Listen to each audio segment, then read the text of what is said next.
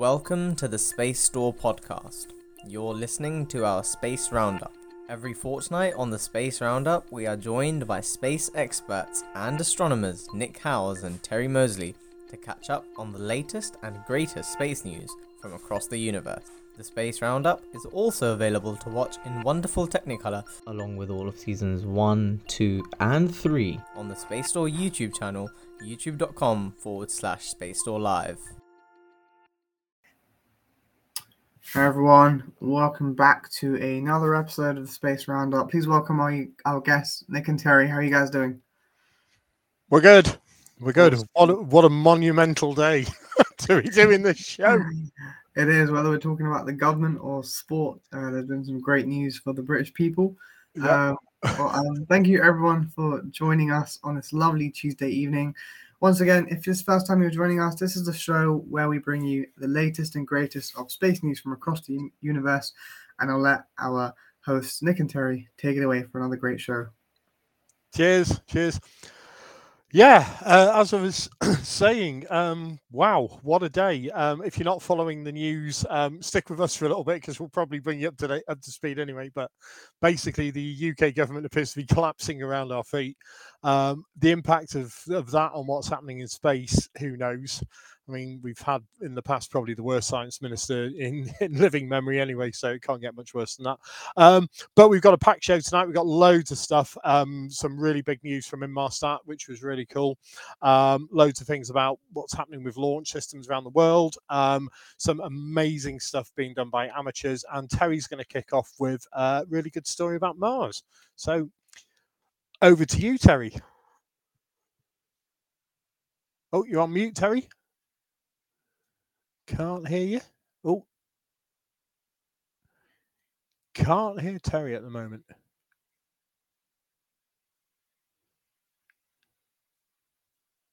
Anybody? Just looking in the chat. I'm gonna fill in while we can't hear Terry at the moment. I'm getting back messages here from the background team. No idea why there's no sound. So I'm just going to say hello. So some of the team are just messaging, same thing. They're trying to sort out a few technical things with Terry. Just saying hello to Ground Based Space, to Rob Thomas, usual suspects here. It's really, really nice to see you. Please don't forget to put questions in the chat as and when. We're more than happy to answer any questions if you so wish at any point during the course of the next hour, just while we're sorting out a few technical problems. As I said, we've had quite a monumental month, really. There's been some interesting stuff that we're going to talk about a little bit later when it comes to the lookup section with respect to noctilucent clouds as well, which it looks like there's a big thing in terms of the methane emissions.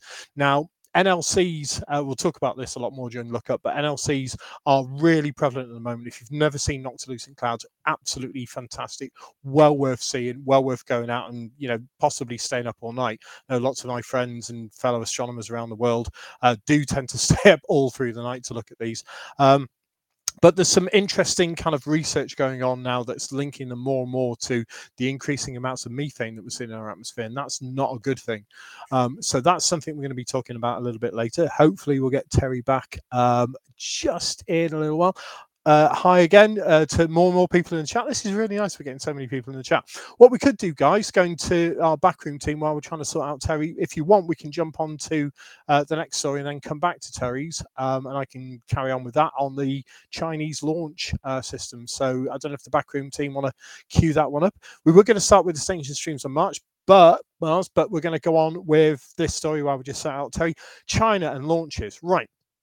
So, liquid launches. What is a liquid launch? This is an interesting one. So, my company, who are based in the defence sector, we've had some involvement in this with some UK companies. UK company called Black Arrow Industries, who are really good at what they do. Really interesting, insights into. That's great. Oh, hi Terry, you're back. Right. Good. Sorry, I'm just going to go on with this one, and then we'll come back to you on Mars. If that's right. Yep, Yeah. Right. So, liquid launches. So. Black Arrow Industries, nothing to do with the Black Arrow rocket. It's just a name that Paul Williams at Black Arrow decided to use, and it's a cracking name. They've been looking at this for some time in terms of being able to launch rockets from ships.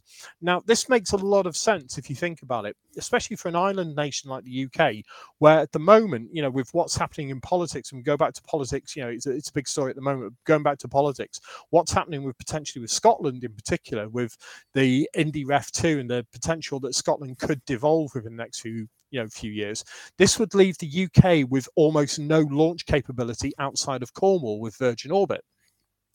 Because most of the launch sites at the moment are based up in Scotland. So this notion, and with Scotland, obviously, you've got quite a limited launch capability in that you can only really launch into polar and sun-synchronous orbits. Now, if you think about it, Cape Canaveral and Kourou and the major launch sites around the world all launch into what's called equatorial orbits, which is things like the International Space Station. Vast majority of satellites that are hovering above us, of the 4,500 that are above us, probably about 90% of them are in equatorial and kind of that launch from an equatorial orbit. Polar and sun-synchronous orbits are useful if you want to do Earth observation and monitoring, where basically the satellite goes over the poles, sometimes staying permanently in sunlight, sometimes not. This is where sun-synchronous versus polar orbits come in. And effectively, the Earth's rotation underneath allows them to sweep over different parts of the ground. Now, this is useful for defense, for spy satellites, for Earth observation, for agriculture, all sorts of different reasons. Now, with China's a gigantic landmass, but their launch capability, typically they have got multiple launch sites, obviously inside the desert regions in China and some of the other CNSA-controlled launch sites. But what they're thinking now with like sea-based launches is that they could effectively produce more or give themselves more launch capability. Now, if China are to be believed, and they're looking at things like these large constellations, and we're going to be talking a bit more about that with the Inmarsat report later, this will give them the capability and the scope to really develop multiple launch sites, so they could be lifting off with a much higher cadence or frequency than they are doing right now. The reason why it makes sense, over 70% of the Earth is covered in water anyway, and with ship stabilization, ship stability, etc. right now, this is more and more viable. This technology is not new. I mean, since about late 1990s, sea-based launch has been a thing, typically with old decommissioned oil rigs, etc., and launch platforms of that ilk, but more recently with large barges. And in the past, China have used solid rocket boosters with the Long March series. Long March 11 was an SRB-based launch, which took off from the sea, and they have been doing this for some time. Now, a company called Orion Space, and I hope I've pronounced that correctly, plus the Chinese kind of launch technologies group, CALT, and Gravity Group, they've all kind of colluded to look at the possibility for liquid-fueled rocket launches. Now, some of the issues with this in terms of stability, if you imagine, if you're launching a missile from a ship, and that's obviously quite common, that's been going on for decades and decades now, it's of a fixed and kind of nominal size, even up to things like Polaris, for example, and submarine-based launch. And you could easily potentially launch something into orbit from a submarine or from a ship up to a certain size. But what they're looking at now is much larger launch vehicles. So if you can imagine the amount of heat from the exhaust, the down thrust, etc., and the stabilization that you need quite a large vessel. And we looked at this with conversion of dry bulk carriers and potentially old aircraft carriers, etc., etc.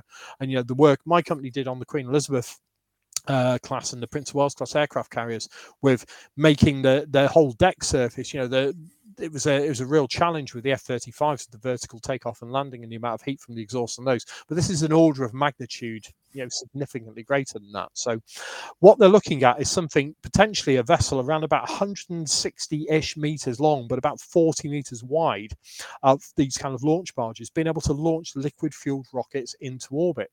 Now, as I said, what this gives China is a capability that really nobody else is actively pursuing around the world, outside of, as I said, the UK, with this company called Black Arrow. And I know Paul has talked to various organizations all over the world in terms of the benefits of this to them. From the UK's perspective, if this were to become a thing, then the ability to have a ship that could leave from, say, Irish waters, from Dublin, from Cardiff, from any of the major ports, for example, around the UK, and then either sail northwards and wait until you've got good sea state, good stability, and launch into a polar sun-synchronous orbit, or go southwards, like off the coast of Portugal, etc. Now, the advantage is that the range safety aspect of that, which is your launch trajectory safety, making sure that the area around where you're launching is clear, even if something catastrophically goes wrong, during your launch, if something were to blow up and you were strewing debris down, what you don't want with a launch anywhere, and this is why Cape Canaveral is really good, because it kind of launches directly over the Atlantic, and there isn't much in terms of air traffic or sea traffic in that area. They tend to clear the area and make sure it's okay. It's really, really handy. And this is why I think this is a very interesting and viable idea. And again, China, who are rumored also to be looking at an 800-meter high launch vehicle. I don't know if you've heard about that one, Terry. It's quite absurd what they're looking at. You think Starship's big, this thing's just off the scale.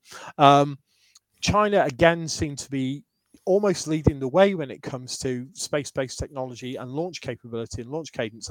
I don't know what your thoughts are on this, Terry, but I think, this is, we've obviously been landing spacecraft. Ground-based space says, talk about the Dragon, for example. We've seen SpaceX landing on barges now for years and really, really successfully. I mean, they're pinpoint precision now, even with the cameras working, because in the past, and they're using Starlink, ironically, for the cameras. But launching and landing, I mean, that would be the ultimate goal, I would imagine, to be able to launch off a ship and then be able to land back in the sea. Therefore, you've got a much better range safety, a much better safety protection kind of thing in terms of if you're bringing rockets back down to the ground. If something were to blow up on a pad, you take out the pad. If you take out a barge, it's not as big a deal. Thoughts, Terry? I don't know what your... Yeah. The only thing is if things go wrong on the barge, you've nowhere to run to.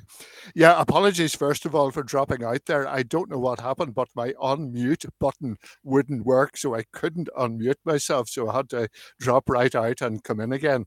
Yeah, the interesting thing is that China already launches the Long March rocket from sea, has that capability. And some of the rockets that they're going to be using will be modified Long March ones. But yeah, the point you're making about launching ab initio, you're talking about a different order of magnitude because it is so much more massive, all that fuel on board. Whereas when a rocket's coming down to land on the barge, it's basically almost out of fuel. So first of all, there's a lot less weight coming down. And secondly, if anything does go wrong, the explosion won't be nearly as big. But yeah, it's the way forward. I'm also thinking this possibly ties in with China's activities in the South China Sea around the Spratly Islands, where they want to take that over and they're building new islands and so on, not at the equator, but a lot closer than where they are at the moment with their most southerly launch option.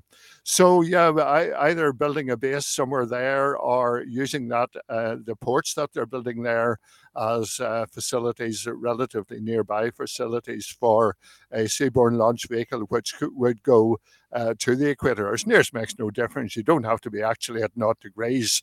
Anywhere plus or minus 10 degrees of north and south is very nearly as good. Yeah, it seems to be the way forward. And as you say, while you might possibly have an accident involving some crew, fatalities or injuries, you're not going to be injuring a large number of civilian population. We did a lot of research on this, and as I said, investigations, specifically talking to companies like Black Arrow, because obviously we do a lot of work my company do a lot of work in terms of ship design.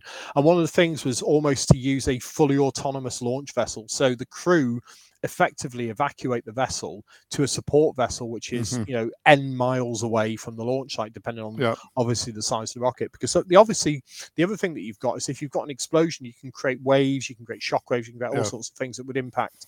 So having a launch kind of LCC launch control center on a separate vessel way away from the main ship and literally just having a minimal crew with a kind of vertical assembly rig that almost in effect, if you imagine the rocket is down inside the barge and then literally gets hoisted up, that seems to be the most logical way to do this. And then to have a third support vessel, which you could also have like your investors or people who may be involved in the launch, like you do on normal, or even tourists who want to see a launch. Because you think about, the downside of UK launch at the moment, especially with Virgin Orbit, is all you're going to be watching from UK Airport is a 747 takeoff. You're not going to see any fantastic rocket launches. You're literally going to see a plane takeoff with a rocket strapped underneath it.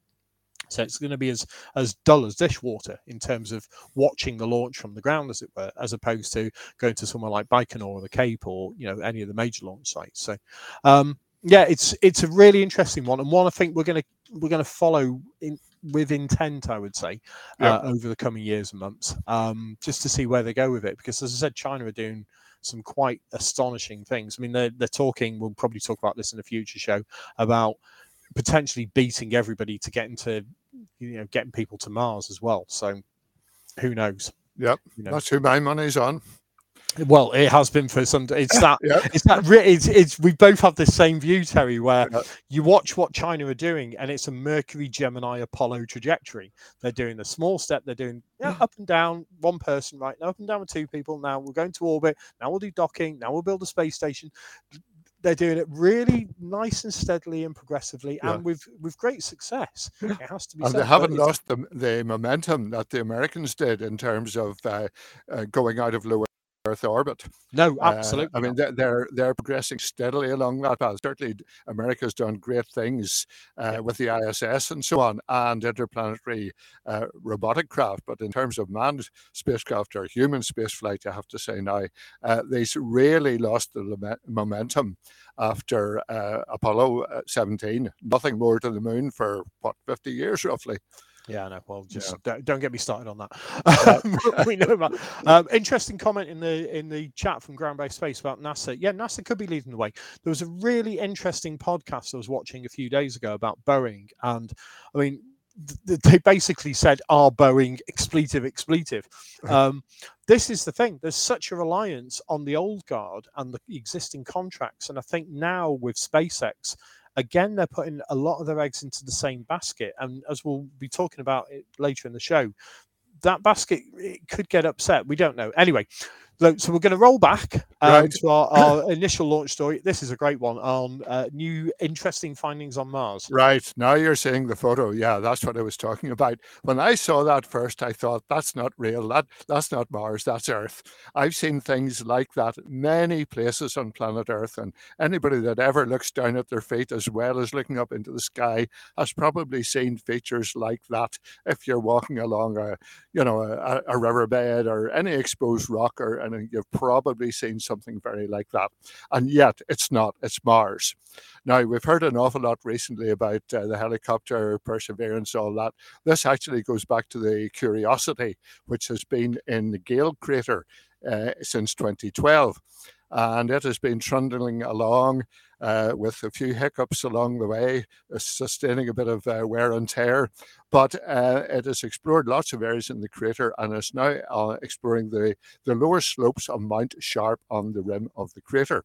And it's transitioning, therefore, from lower areas where there are lots of clay-based minerals, and clay basically implies, again, the existence of water in the past. It's materials that are laid down by the presence of water, transitioning from that region up into higher regions where there's more sulfate-based materials. So transition regions are always very interesting.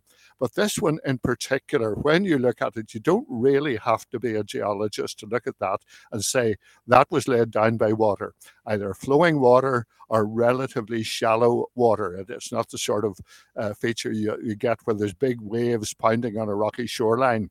So relatively shallow water, either a pond or a riverbed at some time in the past. Now, we know that unfortunately there's nothing like that on Mars at the present, but it shows that there has been something there in the past. We've seen all sorts of evidence of ice below the surface of Mars and either sublimating or melting and causing various features, particularly on the rims of craters and so on, and other activity in high polar latitudes, which I'm not going to go into. But here we are in Gale Crater, and that is definitely evidence of significant amounts of water in the past. And we hardly need to repeat again that where there's water and the presence of various minerals, there is certainly the possibility of life. So it's good to see that even Curiosity, still going strong after a decade, basically, is still producing these amazing results.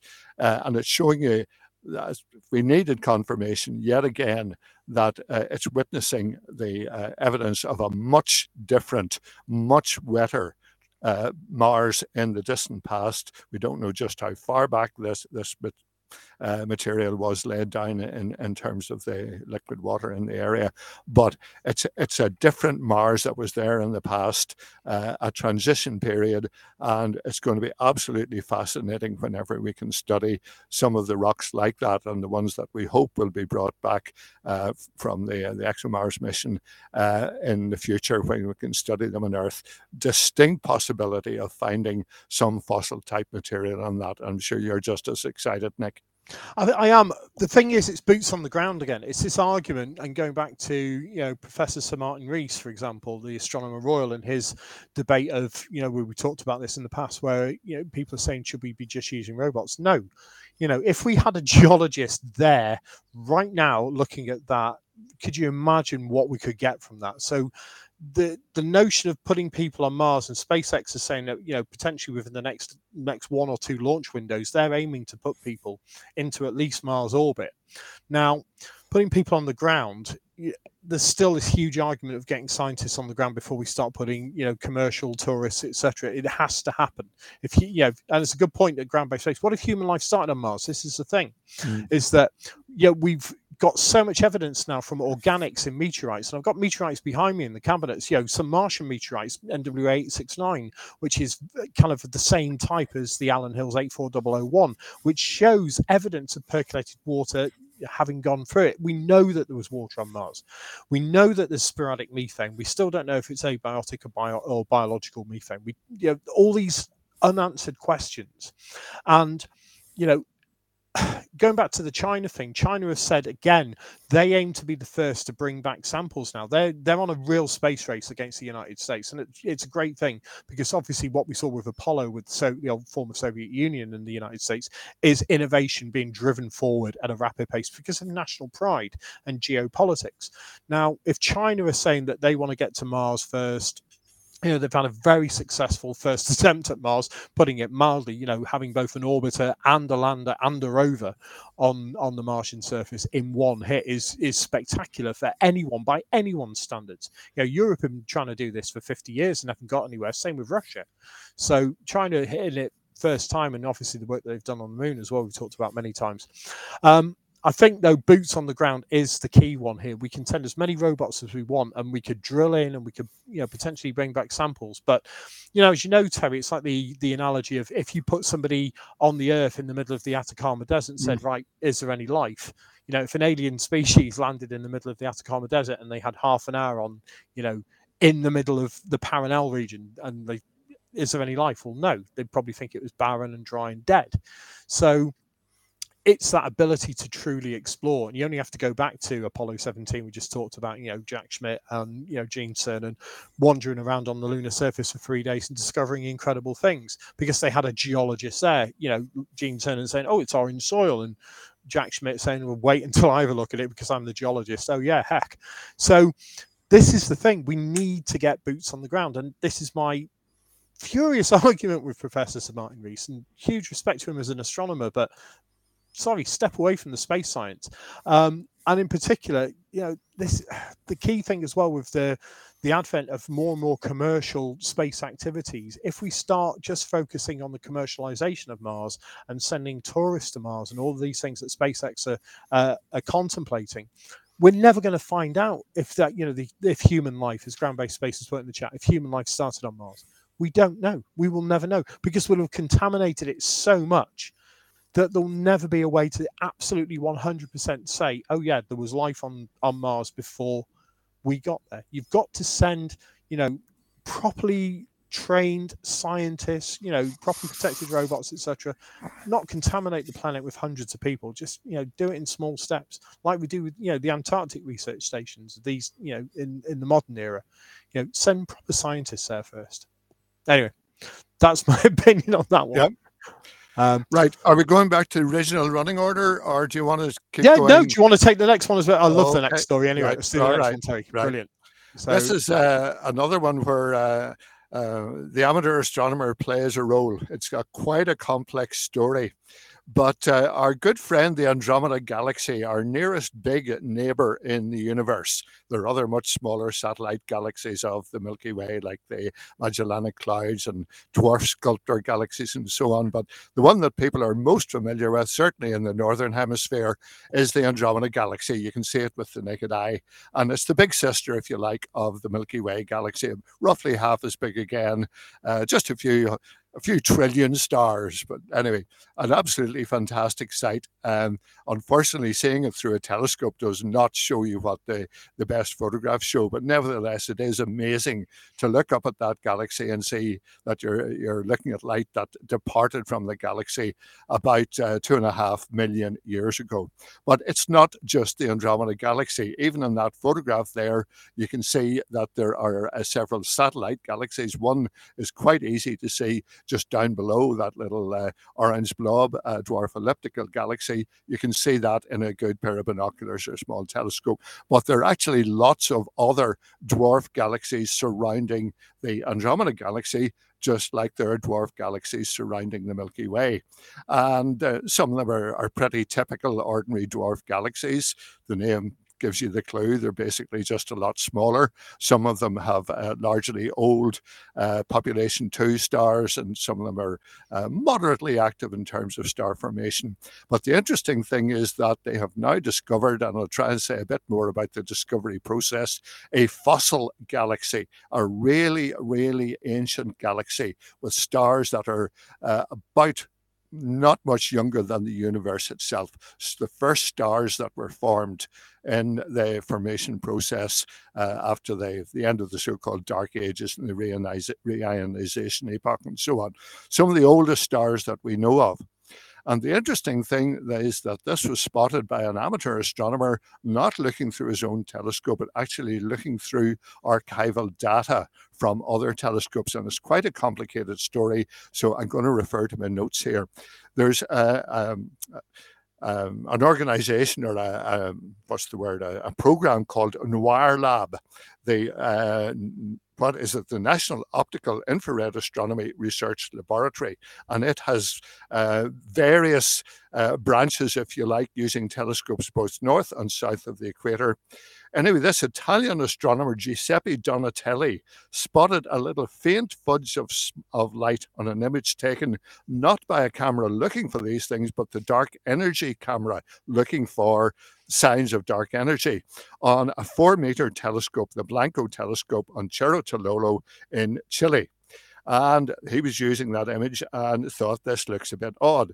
So they then needed to do a lot of follow-up. And without going into all the details of all the telescopes that were involved, they also used the dark energy spectroscopic instrument on a 4-meter diameter telescope, the Mayall telescope in Kitt Peak in Arizona, which luckily just recently escaped a forest fire, and one that I've had the privilege of going along and seeing, being hands-on with, an amazing telescope. It was one of the biggest in the world then. It's now sort of second class, second division. And then they had to confirm that using one of the biggest telescopes in the world, the Gemini South, 8.2 meter, and its twin, the Gemini North, which is on Hawaii, both 8.2 meter telescopes. And it took the power of those huge telescopes to be able to confirm the existence of stars in that dwarf galaxy, even though it is one of the nearest other galaxies in the universe. The Andromeda Galaxy, as I say, 2.5 million light years away. This is a satellite of that galaxy, so it's roughly the same order of magnitude. Normally, you would expect to see stars in a satellite galaxy of the Andromeda Galaxy with a much smaller instrument, because these are very old and relatively faint stars. It took an 8.2 meter telescope to discover them. And what's so significant about this is, as I say, these are fossil stars. They were created when there was very little in the universe in terms of heavy elements. In fact, astronomers call metals anything that is heavier than lithium. Hydrogen, helium, and lithium were created in the Big Bang. All other elements, the astronomers class as metals, and they were formed during various phases of star formation. Again, I'm not going to go in all the details of that, but these stars contain hardly any metals at all. So they're some of the very first stars that were formed in they appeared when the universe first started forming stars. So absolutely fascinating. And obviously now the astronomers at a professional level are using the most powerful instruments at their disposal to study these. But the interesting point, as I said at the beginning, the first discovery was made by an amateur astronomer looking at that data. And we've said many times, Nick, that there's still many things that amateur astronomers can do, and there's proof of it. So your opinion on that? Absolutely. I mean, you only have to look at the huge success of the Zooniverse project, for example, as a perfect example of this. You know, and Hanny van Arkel and her discovery of the Hani's object. Yeah. Hani's Ververt. Hanny's Vorver, you know, again, just amateurs looking through masses of data, and in that, like this case, trying to classify galaxies. Obviously, trying to train up artificial intelligence systems to perform better galactic classification, and then these kind of strange objects, these pea green objects, kind of appearing on some of the images, and you know, a school teacher in Holland, and she's a lovely person, Hanny van Arkel, met her many times, you know, saying, well, what is this? It's just asking those questions. And sometimes astronomers can be so focused on their area of research, professional astronomers, that they kind of miss stuff. And again, I love this story because, as you said, it's an amateur going through data. It kind of goes back, though, to the argument of when should data be released? And I've talked about this with various people. You know, we had the whole debacle with the European Space Agency and the Rosetta spacecraft. You know, you do need to have an image data release policy, but you do need to protect the scientists. This is very, very true. The scientists who are working on, you know, critical data coming in need to have their data protected. And NASA have got one policy where literally, you know, as we've seen with the images from the rovers, they will release images within 24 hours. It was, you know, well documented in The Martian that is a kind of NASA staple policy, that images are almost released immediately. Now, this can cause problems, you know, things like images from the Cassini spacecraft, for example. Some of the data from that has been used to you know, generate scientific papers that were almost without the knowledge of the Cassini imaging team. And this is, you know, this is one of the big fears with the European Space Agency with Rosetta. But then the counter argument to that is, if you don't release the images, then people don't get excited about the science, or as excited about the science. And there was a whole brouhaha over, you know, the images as, you know, Philae and Rosetta were approaching the landing phase and approaching the comet, and the image quality and the data release was just not there. It was completely non-existent. And I think ESA have learned a lot of lessons from that. But this is a good example of even historic data, and there's been recent discoveries going back into data from the late 70s, early 80s with some of the satellites like IRAS, for example, the infrared astronomical satellite in the 80s. Some of the data generated from that 30, 40 years ago is now being used to make new discoveries. And we only have to look at, you know, the Apollo samples and some of the new discoveries that have been made from the moon rocks that have come back. So it's a good one. It's a good one to kind of discuss the pros and cons of whether or not you get, you know, vast amounts of amateurs working on data. And, you know, in some cases, you're just going to get nothing, or you're going to get a lot of people misclassifying or you know, or asking the wrong question or asking annoying questions. But as this one has proven, you know, it's generated something quite unique. Now, the other one with the James Webb images coming up, and I know, Terry, you're very excited about this. You know, the James Webb, actually looking in the infrared, will be able to add a lot more information and things like this. And that's actually a very interesting angle, because quite apart from finding this particular galaxy, that is an unusual find. Astronomers think theoretically there should be an awful lot more of these fossil galaxies, but they're finding very, very few of them, and that's casting some doubt about our theories about sort of the start of the galaxy and star formation period. And sort of right back indeed to our understanding of the cosmology, the origin of the universe. So it's an interesting angle, and we need more discoveries like this to give us as much data as possible on that. And certainly James Webb will be one of the tools that will be used to look at that sort of data. I mean, that's the thing. I would suggest now that rather than Webb, and you know, the rumors are that Webb's going to be first images coming out in about a week or so. Is going to be delivering some of the, you know, deepest images. Obviously, the Hubble's ultra deep field is one of the deepest images ever taken, if not the deepest. But they're saying that the James Webb is going to exceed this by some margin, which is fantastic. And the implications for physics could be quite profound. You know, if they find things that really shouldn't be there at these early epochs. But I think as well, going back to what you were just saying, Terry, and we're definitely onto something here.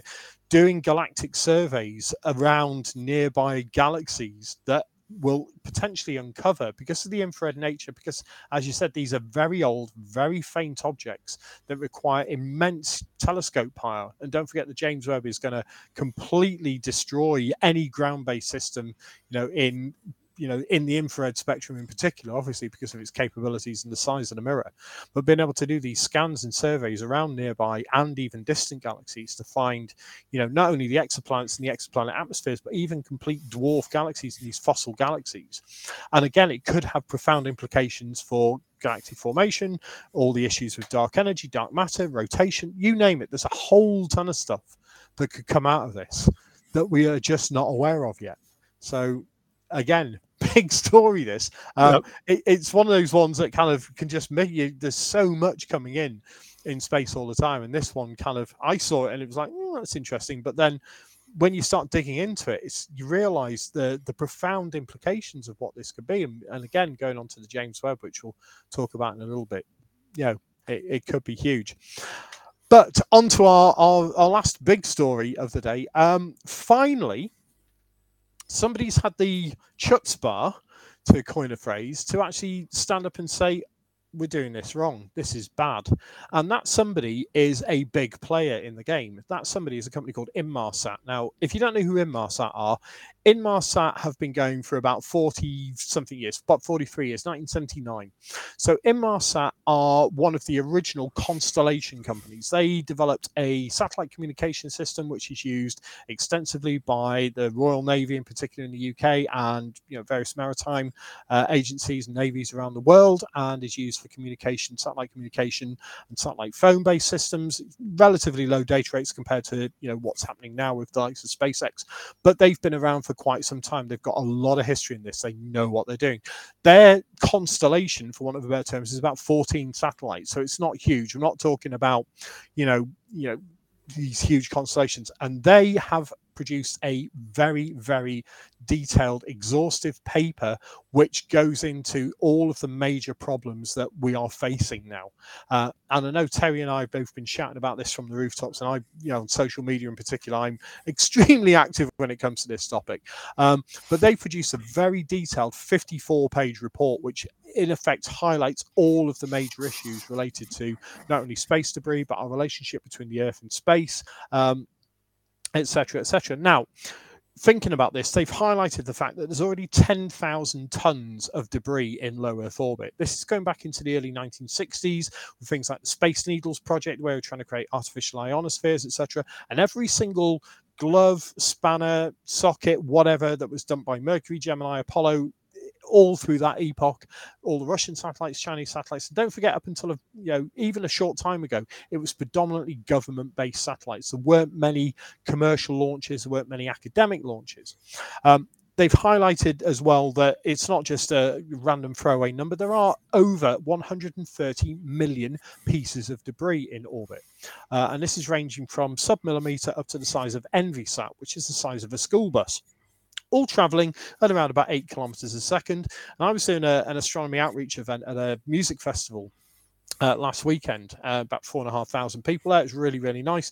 And we were showing them meteorites and saying, can you imagine that one hit that, holding an iron meteorite, and just saying to the kids, can you imagine that one hitting you at 17,500 miles an hour? That'd tear through the entire space station. And that was something, an iron meteorite about yay big. So what Inmarsat have basically done with this very detailed and quite scathing report is highlight some of the key issues. The key one that they said is that we have to change the way that we view space and its relationship to Earth. So they're calling it space environmentalism. So it's almost like we need, and I've said this before, we need a David Attenborough style or of magnitude figure, a Greta Thunberg type figure, to say, we need to be thinking about space in the same way that we think about Earth. We need to be thinking about space in the same way that we think about the oceans and the way that we think about the forests. And in terms of, responsible use and responsible administration and consideration for future users and future generations, this is not a joke here. If we don't do this, we're stuck on this planet. And at the rate we're going, we increase in noctilucent clouds, like I was saying before, and the increase in methane and climate change and global warming. It's not a good thing. What it also says is the current space community is not a good steward. We're not good. I mean, I was out with a very famous planetary scientist in London a few weeks ago, and we were talking about, science versus commercialism. And there's so much that science wants to achieve and wants to do that is for the good of humankind, but it's been blocked and stopped by commercial activities and commercial players basically saying to the scientific community, you're getting in our way. We want to make loads and loads of money out of this. So we're not good stewards. And the fact that, within the next 10 to 15 years, we could be looking at anywhere between, we've currently got 4,500 satellites in orbit. Could be looking at anywhere up to 100,000 satellites in orbit. It's absolutely astronomical. And then highlighting the risk of debris. Inmarsat themselves, this is the CEO of a major satellite company, saying that the rise of LEO mega constellations, the Kessler syndrome risk, and that's the collision risk that we saw in the movie Gravity, becomes less theoretical and much more likely every day.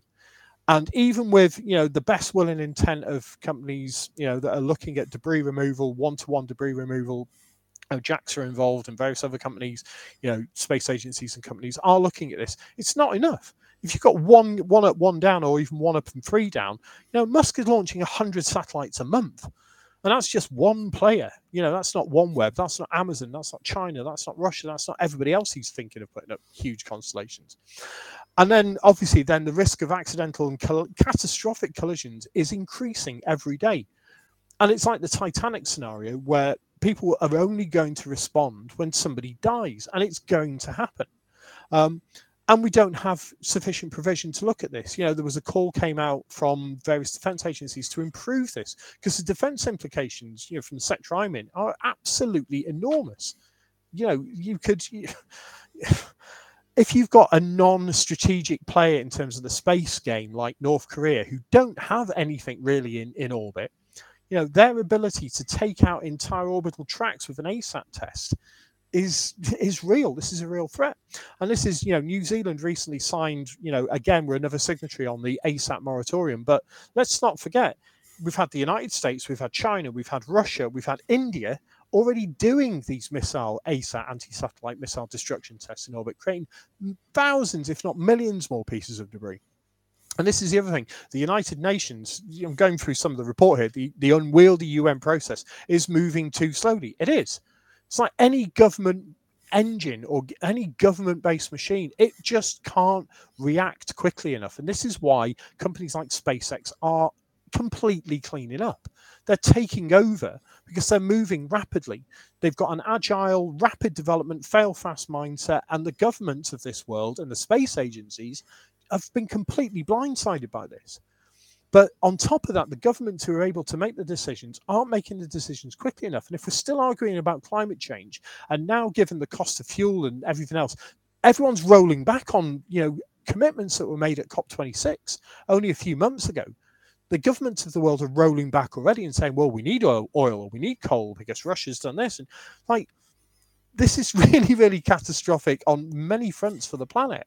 And then the final thing that they say is sharp and predatory practices by commercial and government satellite operators are putting space operations at risk. That's true. Because, the licensing from the IT, well, not the ITU, but the FCC, etc., Musk has got the US government over a barrel. Because without him, they haven't got the capability at the moment because of the issues Boeing have still got in getting back up and down to the space station. So he can basically say what he wants and get away with it because without him, and obviously he's done great things in terms of helping Ukraine with Starlink. But let's not kind of forget the fact that Starlink is a potential catastrophic mess just waiting to happen. But these companies are also monopolizing orbits as well. So this is what they call orbital exclusion, where effectively, if you put enough satellites in certain orbits, nobody else can get there. You're basically blocking it out.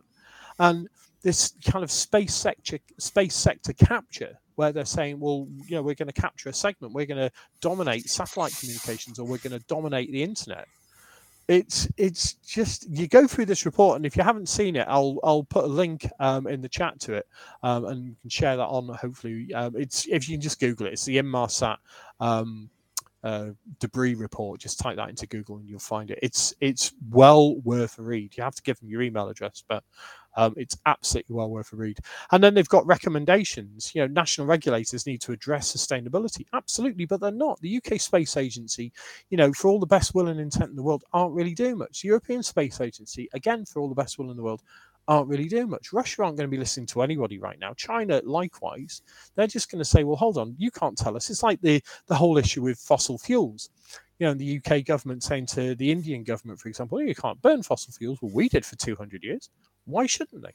So they're now saying, well, you've put thousands of satellites. Well, why shouldn't we? We don't want to rely on US satellite constellations and networks.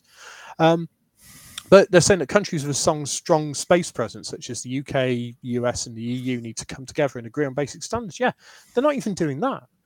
So they've really hit the nail on the head here, targeting the United Nations to really get on board with this. But again, the UN, you only have to look at what's happening with the Ukraine and how ineffective in many ways the UN is. NATO seems to be quite strong, but is the United Nations doing enough? But the ITU, the people who regulate and govern spectrum and broadband, spectrum on the ground, should they have control over the skies as well? Yes, they should. Because at the moment, we're looking at, fantastic images of the Andromeda Galaxy and the work that's hopefully going to come from the James Webb Space Telescope. But we've got massive radio telescope arrays, and they're not going to be able to see anything. So, Rob in the chat said, the EU can't even agree on phone chargers. He's right. It's absolutely spot on. So, the report basically says we are at the brink. We've got to come back from the brink. We are literally, I think we're too late. I genuinely think we're too late to do anything. And I think something's going to happen. And then people will go, oh, we didn't think that was going to happen. Like Russia invades Ukraine in 2014 or invades the Donbass region or the Crimea region, and Alex says, oh, we don't think they're going to invade. It's going to happen. You've just got to wake up and smell the coffee. Thoughts, Terry? Right. I think you should wear a blood pressure monitor anytime you're talking about this subject. But you're absolutely right. We've all heard about the tipping point in climate change, and there is a tipping point here. Once the Kessler syndrome starts, once there are a few collisions and the amount of debris up there, which 130 million is the quote from Inmarsat, the number of pieces of space debris that are up there already. Once it starts, it's exponential. You can't stop it once it starts. Yeah. And I think it's sometimes a bit like having scattered a minefield around your house. And then you suddenly realize, first of all, I've lost the maps of where they all are. And secondly, I don't have any technology of actually dealing with those mines. If I go near them, they're going to explode. We're almost in that situation where we are imprisoning ourselves on planet Earth because, as you say, it's going to be too dangerous to go up there. Another interesting thing that came out on the report actually is that the amount of awareness among particularly the younger generation, but throughout all age groups, they surveyed 18,000 people across UK, US, Canada, Brazil, Germany, Australia, Japan, somewhere else, I can't remember them all. Reasonable sized surveys, a few thousand, 3,000 in the UK, and the smallest surveys were of 1,000 people in some of those countries. Huge amount of awareness of this and a considerable degree of concern right across the age group. I think it was 18 to 65 or 65 plus. So the public are aware of it. The ones that were questioned, a lot of them are quite worried about it. They need to actually be, as they say in America, well, I'll not say it, they need to be basically pressurizing their politicians to do something about this. Once it starts, as I say, it's unstoppable. The Kessler syndrome is actually something that once it starts, there's nothing you can do about it. But it's like the Klondike with the gold rush, and people smell dollars and they see Elon Musk as the richest human being on the planet and they see Jeff Bezos as the second richest person on the planet. What are they both doing? Building mega constellations and, going into space. So they're thinking, that's where the money is. So all these venture capitalists and, governments even throwing money at space and saying, we've got to do this in space, without any kind of looking at the long-term consequences. And I'm looking through the chat and ground-based space saying, we need to clean up space. You're absolutely right. But Astroscale, in their collaboration with JAXA, that was one of the ones I was that was going through my mind before. Again, it's 1-to-1 or 1-to-3 or 1-to-4. we need vastly more than this. And it's not just, removing dead satellites or larger objects. It's the small stuff. We don't even have the ability to track anything. Even with Lockheed Martin Space Fence, with the 5 centimeter resolution capability that got, and they're now looking at, synthetic aperture radar from the ground. Because obviously, if you've got cloud cover, you can't track things in space. And you've got Norse and Exo Analytics and various other companies that are doing so much great work on this. But even they can't track something sub 5 centimeters. But if you've got a lump of iron that's 3 centimeters across, traveling at 7 kilometers or 8 kilometers a second, it's going to take out a spacecraft.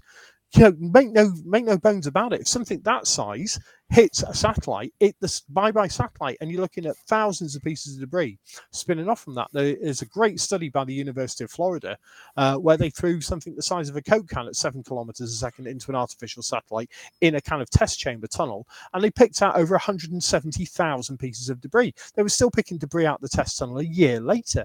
So and thanks, Rob Thomas has said that, since he's been following me on social media, I have been banging on about this. And I know people like Carolyn Porco, for example, some great people really getting behind this.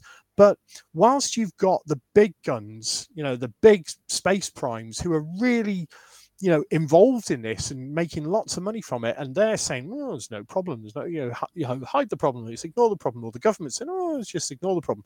Whilst that's happening, we don't have the big guns, the really big guns. Your Brian Coxes of this world should be screaming from the rooftops about this. This should be on like national news. This should be national television at 7 o'clock at night on a Saturday, in the same way that a lot of the climate action programs have been of late. This is the scale of this problem. We don't understand. As you said, Terry, we're going to imprison ourselves on this planet. And we're not talking about for a few years. We're talking about if Kessler happens, and Leo, Meo, Geo, or Leo and Meo in particular, Leo Earth orbit, medium Earth orbit, become completely unusable and we can't launch anything, then we're stuffed. Yeah. So it's not just that. I mean, there's so much that we rely on in terms of the satellites that are up there and are working for international banking, for control of traffic, air traffic, and so on, for SatNav and all the rest of it.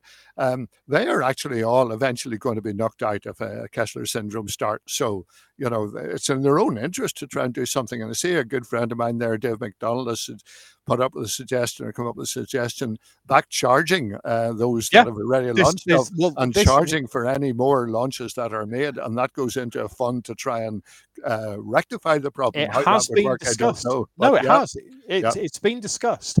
It was interesting. It was at conference. I was at a conference about 2 years ago where that very topic came up, and they were saying about increasing the cost. But then you've got the UK government who are trying to minimise the costs. They're trying to do the right thing in terms of sustainable use of space, and they're quoting all of this. But then throwing $450 million at OneWeb is not a sustainable use of space. That's putting up a huge constellation again. And lest we forget, OneWeb were quite happily going to launch from Russia, even after they invaded Ukraine. So let's go morals versus money here. It's always that. There was a discussion. The interesting one from some of the legal people was that they were saying, yes, you could potentially do that, but then all that's going to happen is that India and PSLV or China, etc., are just going to say, well, we won't charge you, and nobody, unless there's some kind of global agreement and the whole world suddenly becomes happy clappy, they're not going to agree to anything. So they'll just carry on launching. And PSLV rockets, the Indian ISRO can launch 100 plus satellites in a go, even on their launchers. The companies who can make a fast buck are going to make a fast buck and be damned with the consequences, as it were. So the interesting quote, though, was that the only people who are excited about this are the lawyers, and the insurance companies, because the lawyers are the ones who are going to make the money from all the legal litigation and lawsuits. But then the issue with liability is an interesting one as well. It's like, well, unless you can prove that a satellite destroyed your satellite or a piece of debris from your satellite destroyed your satellite, who do you sue? There's no liability. It's not like a car crash or a boat crash or something on the ground where you've got, okay, you can apportion blame to somebody. If you've got a piece of debris that's dating back to the mid-1960s that you can't even track and it takes out your $300 million satellite, it's not a lot you can do about it. So insurance is one. And then the other one, the lawyers is one, but then the insurance companies are just going, hello. It's like, it's fantastic for them because every time something goes wrong, the insurance costs go up. At the moment, the launch costs are coming down because the likes of SpaceX can launch and relaunch, and you're now getting $2,500 to $3,000 per kilo to orbit. I've mentioned this before. I've got a friend who launches patches and pins up onto the International Space Station using a SpaceX Dragon. And he basically has a box about yay big that he stuffs full of patches and pins. It goes up, it orbits the Earth for 12 months. Patches come down, he sells them as they've flown in space, whatever. But this is the thing, the costs from a launch perspective are going to come down, but the insurance costs could become, pardon the pun, astronomical. So it's interesting. Yeah, we're going through the chat here. It needs to be a big fleet. Yeah, big fleet. You would. And this is the other thing. We've looked. My company's looked at things like magnetic tethers, which is what Astroscale are doing, and we've looked at, kind of almost like gigantic aerogel capture systems. But you've got the whole issue of if you are traveling at those kind of velocities, and you've already got several thousand collision avoidance maneuvers per week happening. If you've got something large that can scoop up lots of debris, and you don't know that there's a Russian or Chinese spy satellite there, could that be seen as a declaration of war? So these little bots, lots and lots of AI-controlled spacecraft scooping up any debris that they find. Fantastic, yeah. But don't forget as well, how do you scoop it up? If it's traveling towards you at a combined impact velocity of anywhere up to 16 kilometers a second, how do you capture it? Especially if it's non-magnetic, you've got lots of things that are aerospace grade aluminium. You've got lots of foils and cloth coverings. There's so much up there that you literally either can't track, or even if you could track it, you'd have to go into a matching orbit. You look at what Astroscale are doing; it's phenomenal in terms of they're having to go around the satellite, and even capturing a satellite. If it's tumbling at a high tumble rate. Mm-hmm. It's really tricky to latch onto it. And these things weren't designed to be latched onto. So, yeah, and Dave McDonald, any country with skin in the game should sign up. I absolutely agree. They should, but they're not. The United States right now are still looking at granting a license for SpaceX to have upwards of 30,000 satellites in orbit. And then Bezos will come along and China will counter and say, well, we can't use a US network. So they'll put up 13,000, which is what they're planning. Once Russia get somebody who isn't a complete despot in charge, they'll probably get back into the space game as well. So absolutely. You thought, it's a good point. You thought Brexit was a no-brainer. This is the problem. Politicians, do they think? So it's... Yeah, Terry's right. I should get a blood pressure monitor. It's a subject so dear to my heart. And, I've got the satellite that I was working on literally there. It's on a shelf. I was working on a Pico satellite for several years with the intent of launching that, and I scrapped it. I'm not going to become part of the problem. The things I've been working on are now being focusing in other directions, trying to, do other areas of space and try and do it some justice. But I'm not going to become part of the problem. So and if you put up 10,000 bots, even that is going to add to the problem. That's 10, exactly. If they fail, more targets that could be hit themselves. That's your thing. SpaceX have got about 5 to 7% failure rate. So if you put up 10,000 bots and even 5% fail, not good. And this is the other interesting thing, and we've war gamed this at work. If you've got a defunct satellite that you can't move, that's a large defunct satellite, something like EnviSat. If you are pretty good with orbital dynamics and you are pretty good in terms of ballistic trajectories or whatever, and you can say, right, okay, well, or you're a hacker, and this is the other big scary one at the moment, cyber threats and cyber terrorism, being able to take over satellites or ground stations and maneuver satellites. But if you've got the ability to either do an ASAT firing on another satellite in the trajectory of that large defunct satellite, so that the debris will cause that collision effect, or to take over a satellite, weaponize it by, performing a RCS thrust maneuver or whatever, or, spin up the reaction wheels, or anything like that to change the orbit of the spacecraft. All hell could break loose. And if you are not somebody with skin in the game, as Dave said, if you're a rogue nation state, where's your optimal target? The economic impact of the Kessler syndrome, if it happens to the scale where it could happen, where you lose communications, where you lose shipping capability, defense capability, all of that is in the trillions. And if you're a rogue nation state anywhere in the world who wants to really, really upset the big guys, the Americans, etc., yeah, it's going to be bad. And the other thing is that a whole lot of countries haven't even signed up yet to the Treaty on Space Law. But look, we're running out of time, and your blood pressure is probably through the roof. Let's go on. Let's go on to what's happening in the skies. Right, okay. Yeah, let's do the fun stuff. Since it's the middle of the summer, there's really not all that much in way of things to look at, but there are nevertheless a few. Noctilucent clouds, which you mentioned last time. Interesting connection to what we've been talking about earlier, and that there's now some evidence that high altitude atmospheric methane from things including rocket launches is increasing the brightness and the frequency of noctilucent cloud.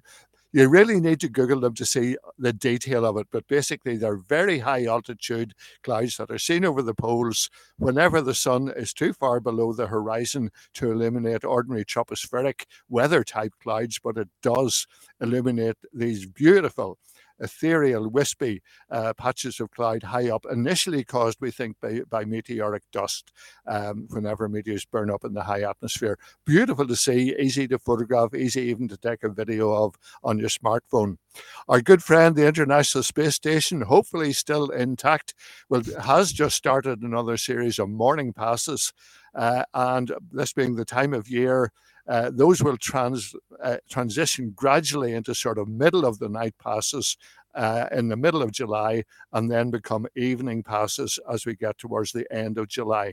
So it'll be visible for the whole month of July from Britain and Ireland. And on some nights, you may even be lucky enough to see 4 passes in the one night. You need to look at a site like Heavens Above to check that out. A few other little things. Mercury still visible, although very low down from our latitude, and Venus both together in the morning sky. Interesting point, aphelion. The Earth was at its furthest point from the Sun in its elliptical orbit yesterday, even though we're still heading into the main part of summer. But to go back to something we already mentioned, I think the highlight, certainly of the next week or so, is going to be the release of the first image from the James Webb Space Telescope, which we've been waiting for. We followed the development of that story right from basically it was coming up to launch. It's due to be released on the 12th of July, and it's promised to be the deepest space image ever taken, exceeding even the Hubble Ultra Deep Field. And I can't wait for that, and I'm sure you're the same, Nick.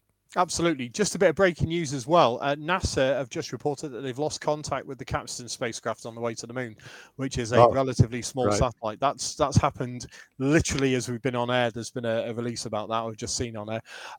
Yeah, it is. It's going to be amazing seeing what the James Webb comes up with. I always go back to, I used to write for a magazine, UK magazine called Astronomy Now, and the editor at Astronomy Now once said to me that the Herschel images look like somebody had vomited on a plate.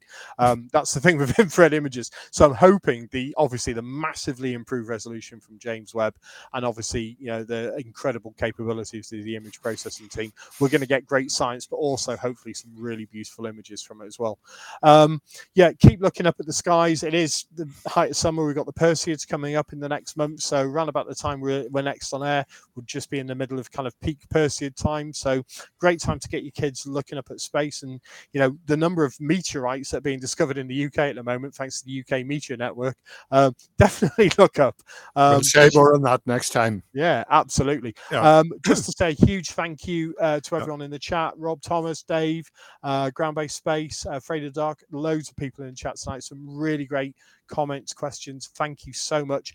And before I hand back to Latch and the team, I just want to say again a huge thank you to Space Store, in particular the backroom team, as it were. You, the audience, never see these people, or very rarely see any of these people, but some of them are moving on to pastures new. One of them's going traveling around the world, and we're losing some not only good friends but great people, great technical people. Yep. Who've been a massive support to us in this show. So I'd just like to say a personal thank you to don't name names because people like their privacy, but some really great people in the background team who've been a huge support and help to us, and may their travels and their future ventures be amazing. We'll see you in a month. I'm going to hand you back now to Latch at Space Store, who are just opening up a new place in Oxford. So definitely go and visit their new shop in Oxford. It's in the Covered Market area. I was up there a few days ago at the university's something else completely, but it's a beautiful part of Oxford, and Oxford's an amazing city as well. So definitely go and see the Space Store. They're opening imminently, I believe, isn't it? Yeah, you're Could I- right. Could I just say I echo everything that Nick said there, but I won't take up more time. But yeah, I totally agree. Yeah, definitely. We're opening up on the 16th of July at 11 a.m. That's going to be our grand opening of our new Space Store in Oxford. So if you're in and around Oxford, come down, say hi. A lot of our team will be there, and you can do some great VR space experiences. One which we've actually developed in-house quite recently. So come and check that out. Nice. If you're in and around Oxford, that's the 16th of July. So just under 2 weeks to go. And we'll see you guys there. And Nick and Terry, what can I say? Thank you again for another great show. You never cease to amaze. And thanks again for everyone who's tuned in tonight. Dave, Robert, Ground-Based Space. This is Afraid a of the show. Dark, there's loads. It's Yeah. been brilliant. It's Brilliant been to This see is a show. This is a show because of you guys. And we really appreciate the support. Remember, if you haven't followed us on all social media platforms, go ahead so you can stay up to date with whatever things we're up to. And yes, as Nick said, we'll see you guys again in a month's time. Thank you so much for joining us. Cheers, everybody. Keep Good looking up. night from him. Good Yeah. night from me. Great evening. See you later. Bye. Bye, all. Thank you for listening to the Space Store podcast. You can tune in live to our Space Roundup with Nick and Terry and be part of the Q&A every other Tuesday at 7:30 p.m. on youtube.com/Space Store Live. Whilst you're there, catch up with Season 1 and 2 of the Space Roundup and lots more. Like what you heard today? Why not support us by visiting our website, spacestore.co, and check out how we are bringing space to everyone, everywhere, every day.